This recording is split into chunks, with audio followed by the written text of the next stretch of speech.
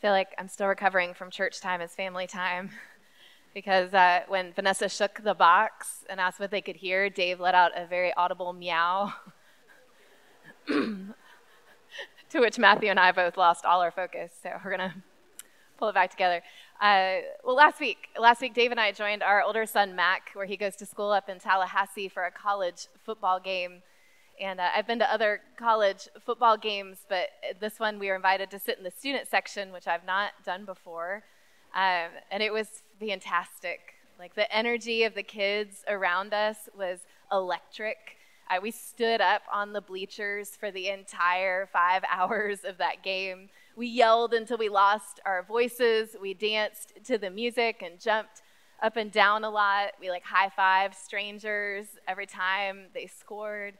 And it just felt so good to play, to be silly and loud and crazy together. And the next day when we woke up, it felt so good to take all of the Advil that I was allowed to take. But it got me thinking. That we as adults, we just don't play as much as we used to. We don't play as much as we used to. You know, unless you have little people in your house, when's the last time that you played hide and seek or laughed until you cried and your stomach hurt? Or sang really loud and danced around the living room just because you could. We played all the time when we were kids. Anything could be a game. Any object could be a part of a game. But then we grow up, and life gets really busy.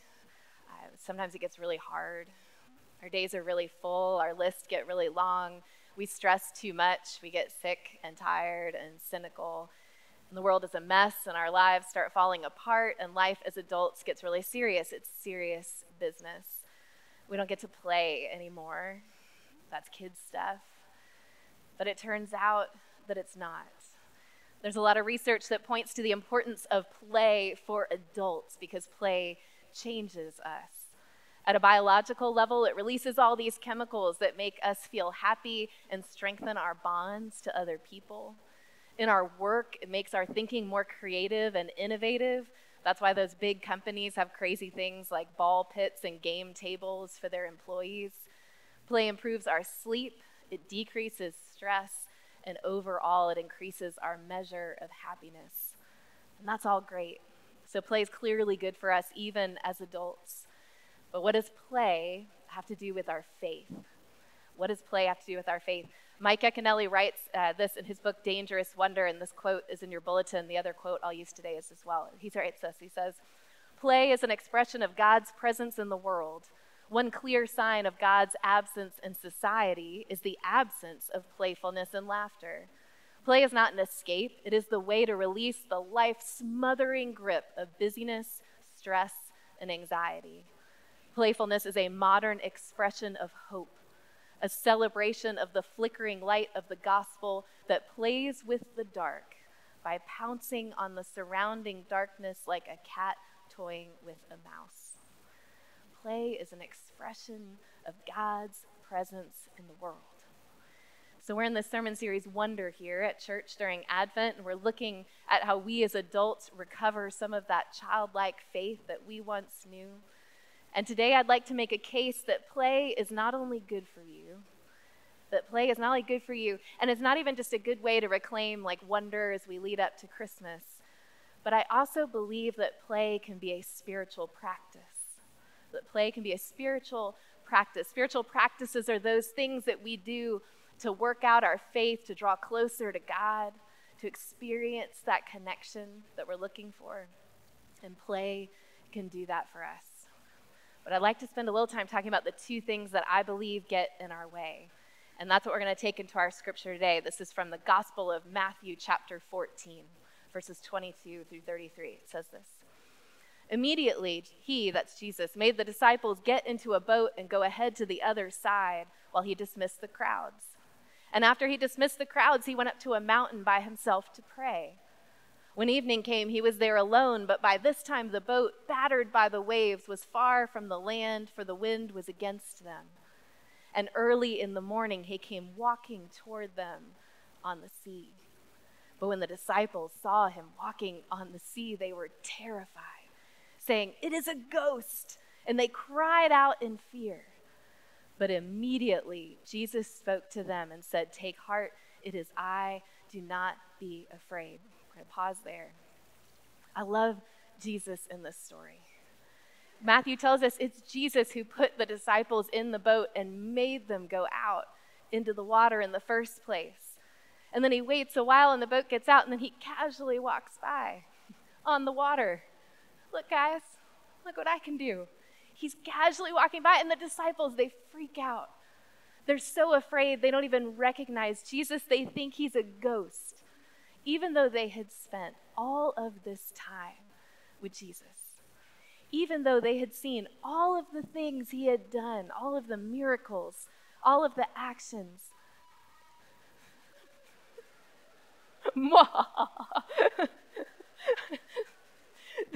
they still don't trust that he is taking care of them.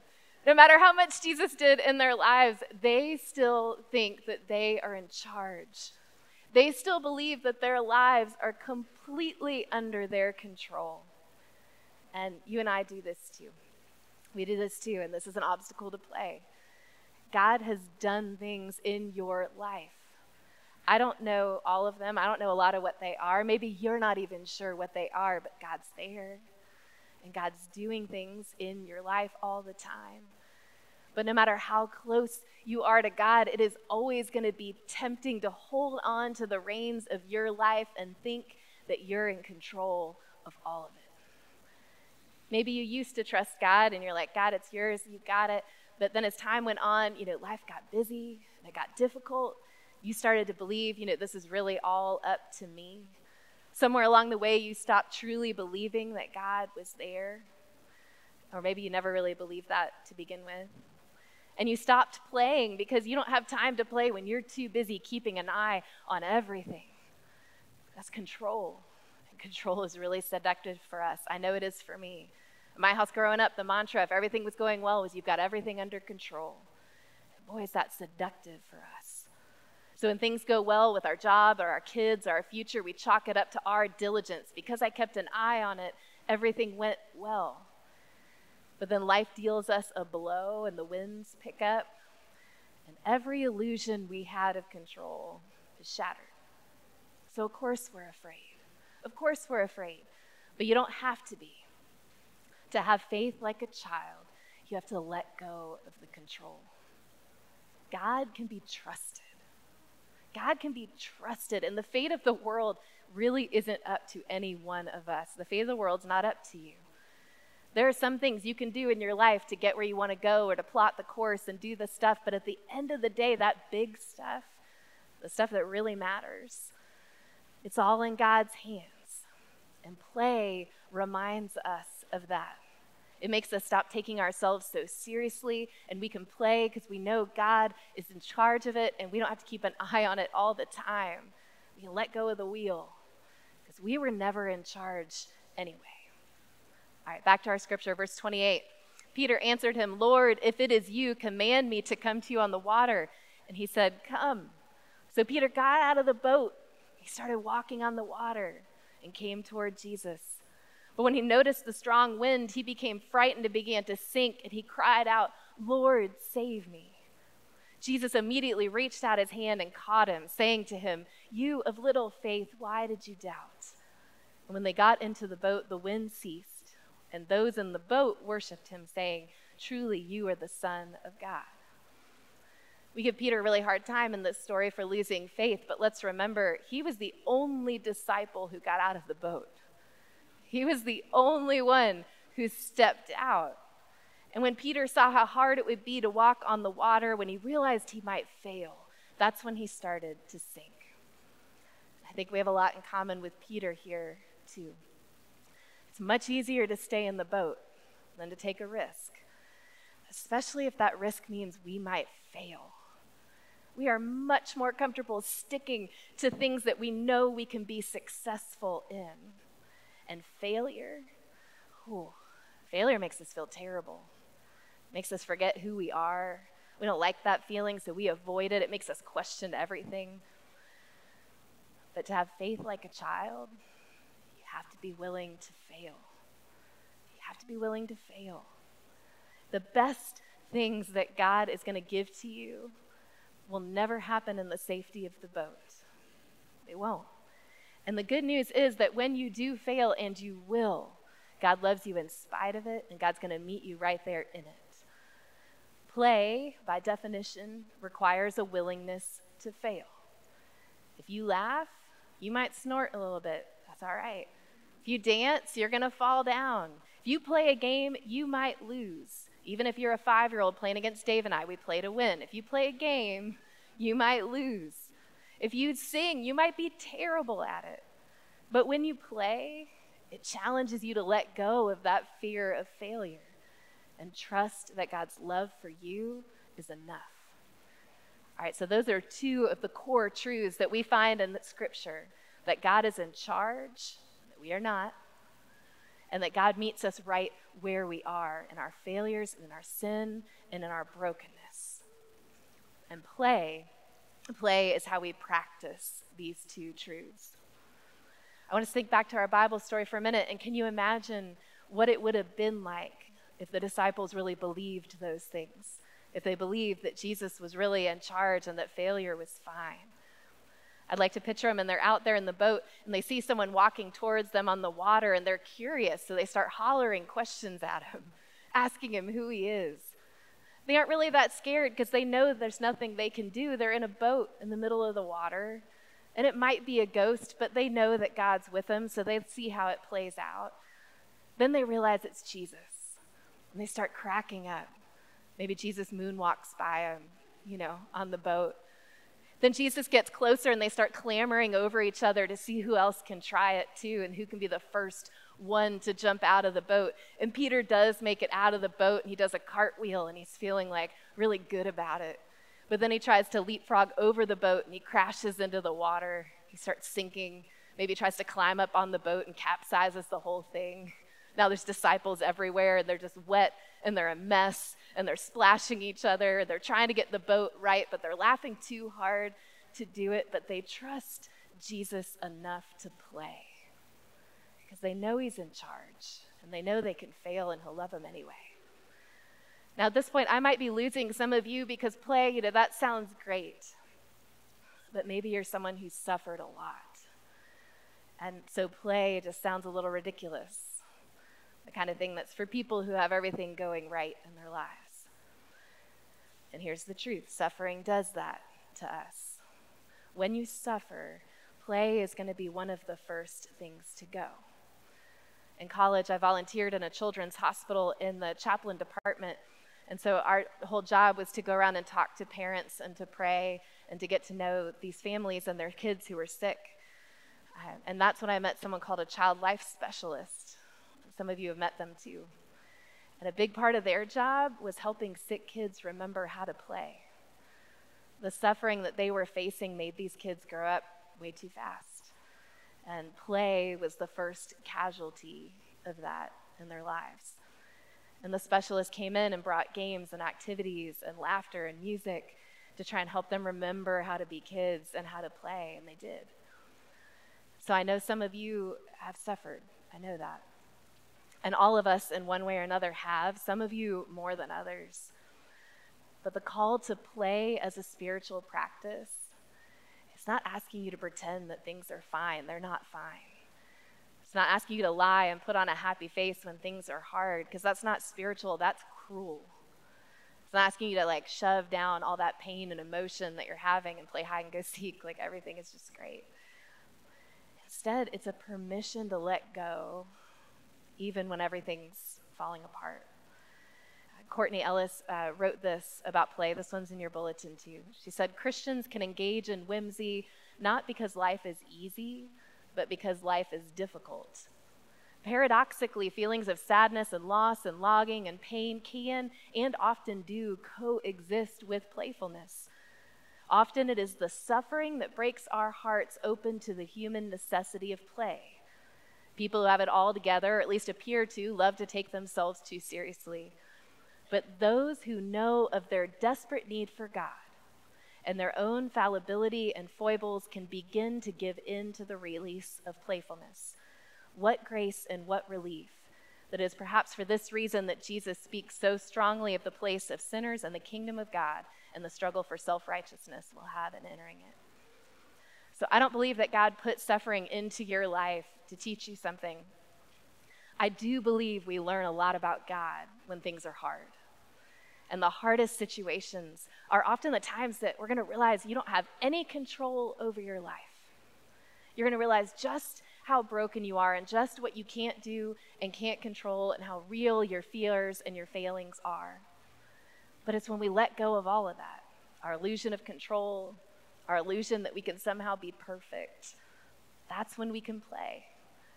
So play isn't something we only do when we're happy. And in fact, play might be the thing that those of you who have suffered will find that you're better at than other people. And it's a testament of God breaking into your life right where it is. All right, now play is not just important for us. This is a part of our witness. It's not just something we do for us. It's something we do for the people out there. You may not know this, but Christians don't have a great reputation of being super fun. People aren't like, Dave and I can testify this, people aren't like, let's have a raging party. You know who we should invite? A couple of pastors. Doesn't happen. Because, yeah, we as Christians, we take things pretty seriously. Our faith is a very serious business, and that's true. What Jesus has done for us is very real. And the cross of Christ cost God everything, and so we don't take that lightly. But God's love for us and what that means, it is also the best news in the world. Which this means we as a church, people who have fully acknowledged our failures and our sin and our brokenness, and we know what it costs God, but we know we are saved by grace every day. Shouldn't we be some of the most fun people to be around? Because we're released from all that stuff that we know is not true. We can play because God's got it. And we're a mess, but God saved us anyway. And if we took that seriously, if we really believed it, I think we'd play a lot more. And other people would be curious to hang out with us because they'd wonder how we seem to be having such a good time when things are hard.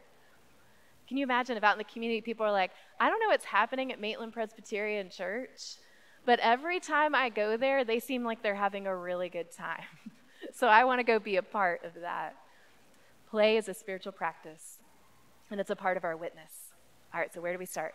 How do we start playing? First, we have to remember how to play. And the best way to do that is to be around play experts, which ideally are children. They're children. Kids are really good teachers to play, and it's really contagious if you go with them. So the next time you're around a kid, I want you to put down your phone. Stop being afraid. They're really safe, I promise. Put down your phone and be present in the game that they're playing. Be a part of it. Get all caught up in it. When our kids were really little, Dave and I needed to go do something for about an hour, and we left our two young boys with Dave's dad. They were on the floor, and they're building this tower out of Duplo Legos. We came back an hour later, and the tower was just like amazing. And Dave's dad is laying there diligently working. Our boys were gone. I don't even know where they had gone. But play, if you let it play, it'll sweep you up in it. As an adult, you can get all caught up in it. So let someone younger remind you how to start. All right, second, I want you to look for any opportunity to play. You don't have to wait till you're done at work or at the grocery store, or at the doctor's office, and then say, okay, from 2 to 3 p.m., I'm going to play. That's not how it works.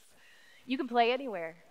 A few years ago, here at church, Vanessa and Jonathan started sort of a prank war with Dave and I, which they handily won.